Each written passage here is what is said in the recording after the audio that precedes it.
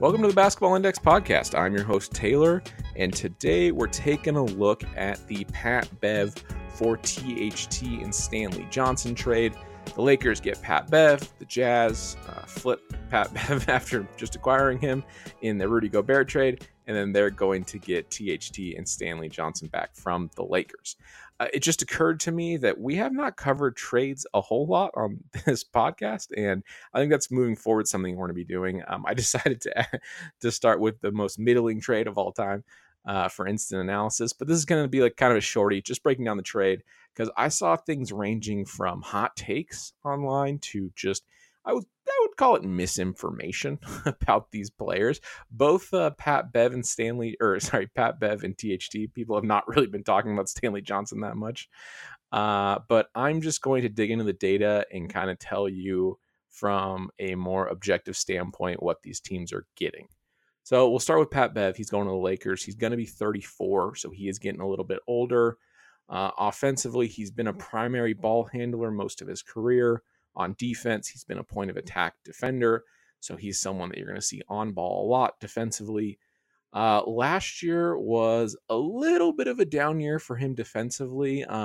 He has been pretty elite for guards, for point of attack defenders, but he had a B in D LeBron, which is still good for a guard. He did have a B in on-ball defense and a B in ball screen navigation. So ball screen navigation is basically how well you handle pick and roll, right? So you just kind of Bs across the board, which is pretty good, honestly.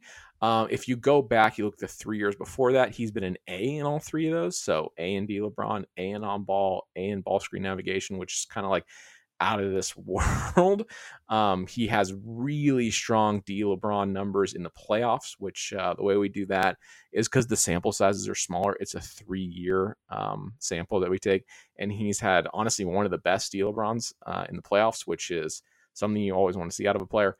But basically what I'm getting at here in a roundabout way is he has been a pretty high-end, you could call it elite perimeter defender for a number of years. He's actually had an A or a B in so on ball is your ability to defend in isolation, and then ball screen is in pick and roll. So if you combine those two, like that's your majority of what you're doing on the perimeter. He's had an A in those every year going back to 2014, and then this year they were Bs, which is still not bad.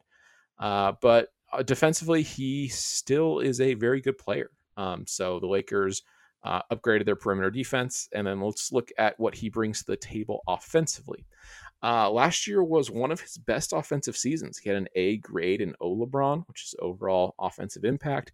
He was 94th percentile in playmaking, which was by far the best of his career. I thought that was actually pretty interesting. He's not really known as a passer. So that's something that I don't think he's going to have a ton of on-ball creation responsibilities on the Lakers because of, you have LeBron, you have AD, also Kendrick Nunn's there. But that's something it's always nice to have extra creation in a lineup. The main thing he's going to be doing is shooting threes. So last year was a little bit down year. If you just look at the raw percentages, he is a career 38% three-point shooter. And last year he was shooting about 34%. So that's not great, but I'm going to explain more that's kind of going to give that more context, right? So he's someone that has always had really good shot quality. He's back to his Houston days when he's on the Clippers. He was someone that was left open to shoot threes, right? He was like really high end, like 99th percentile in shot quality. The last 2 years, that's been down some. Last year, it was the lowest in our database. He was 84th percentile, still pretty good, but not nearly what it was. And then we saw that three-point percentage come down. So the other side of this equation is one of its shot quality, and the other we have a catch-and-shoot shot-making metric, which just basically says on catch-and-shoots, how well does this person perform relative to their shot quality? And he has been remarkably consistent in this stat, right? So he's been in the 80s percentile-wise, so pretty good in catch and shoot, not super elite, but pretty good for the last 4 years. And it's ticked down the last 2 years as that shot quality's gone down. But basically what this means is he is a consistent catch and shoot shooter. He is consistently providing pretty good impact on that shot quality, right? Because that's what the shot making grade means. And he put this all together. Like, it means you're getting a 3-and-D player, right? He's a good on-ball defender. He does well in our overall metric as well, broken down into, like I said, the on-ball and the ball screen navigation. And then offensively, he had a really good playmaking season last year. That's fluctuated in the past, but the more important side of it is the three-point shooting. And basically, as his shot quality has gone, his results have gone. And I think going to a team with LeBron, I think it's safe to assume the shot quality is probably going to be up again. And his 3-point percentage is probably going to be somewhere around his career average, around 38%. Hopefully it's a little bit higher. I am a Laker fan. But overall, I think this is a good ad for the Lakers. This is a classic 3-and-D player. They fit on any team. And I think Pat Bev upgrades the Lakers. I think they still need to make another trade. I think they need to make that Pacers trade happen with Russell Westbrook if possible. But let's flip over to the other side. Let's see what Utah is getting in return. So Horton-Tucker is 22 years old. THT has always been kind of your classic offensive slasher.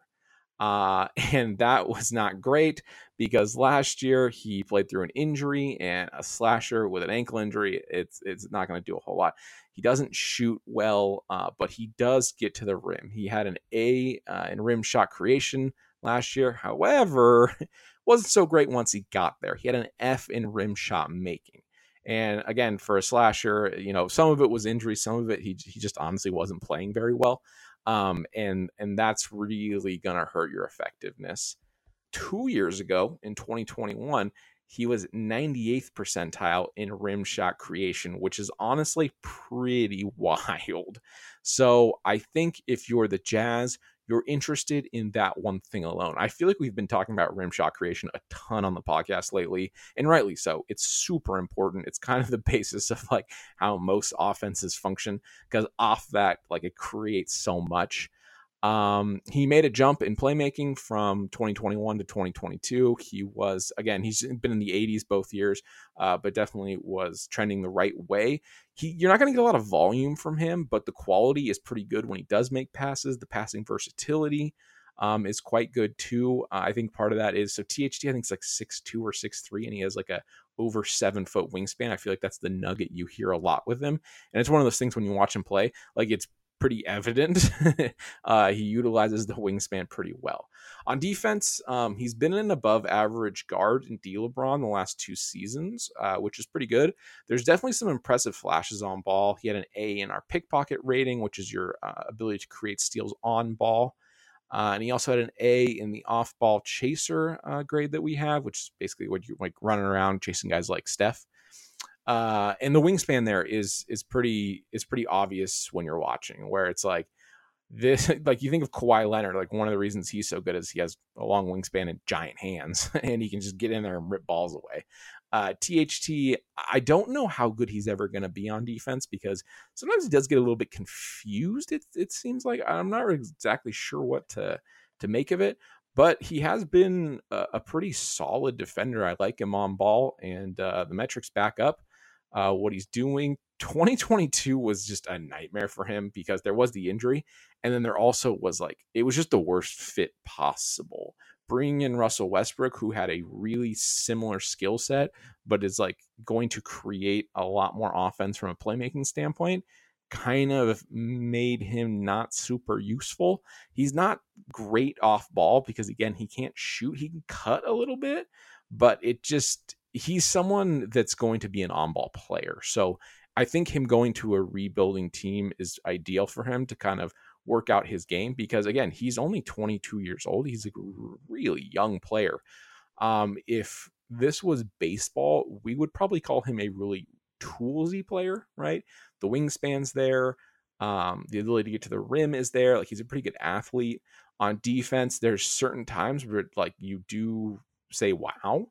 And then there's other times where, like, you don't quite know what's going on. But I feel like going to Utah is good for him. Hopefully Mitchell gets traded and he'll have more opportunities. And then lastly, Stanley Johnson got thrown into the trade. Stanley, the manly, really versatile forward who is super strong for his size. I'd say the thing he's probably the best at is when he gets switched on to bigs, that he's so strong, he doesn't really give up ground. Post-ups don't happen a whole lot anymore, but like you don't see him get like sealed a lot or posted up. Rebounding, I feel like he contributes to team rebounding really well. Really physical, really strong. I feel like I've seen him box out pretty solidly.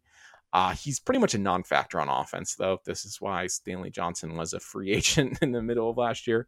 He's not a bad finisher. He has pretty decent rim shot making. He just can't get there on his own. And he has noticeable effort. So he's kind of a guy you root for. But yeah, that's pretty much the trade. I think the Lakers got a 3-and-D player in Pat Bev, which they're trying to become a contender. Those are players you want. He is a little bit older, but I think like in the short term, I don't think it'll be a huge issue. And the Jazz get Stanley Johnson, who is kind of just throwing, and then they get THT, who's a young slasher that I think could develop into like a pretty good player. Like I said, he had a pretty down year last season. So people have been down on him this offseason quite a bit. But I think these are solid kind of just under the radar moves that you make as a GM. And if you hit on him in a couple years and he's not the same player as Jordan Clarkson, but you know what I mean? Like a player that provides some offensive pop off the bench. I think that's something that can provide some value. All right. Well, that's going to wrap up this trade, and we'll see you on the next episode of the Basketball Index podcast.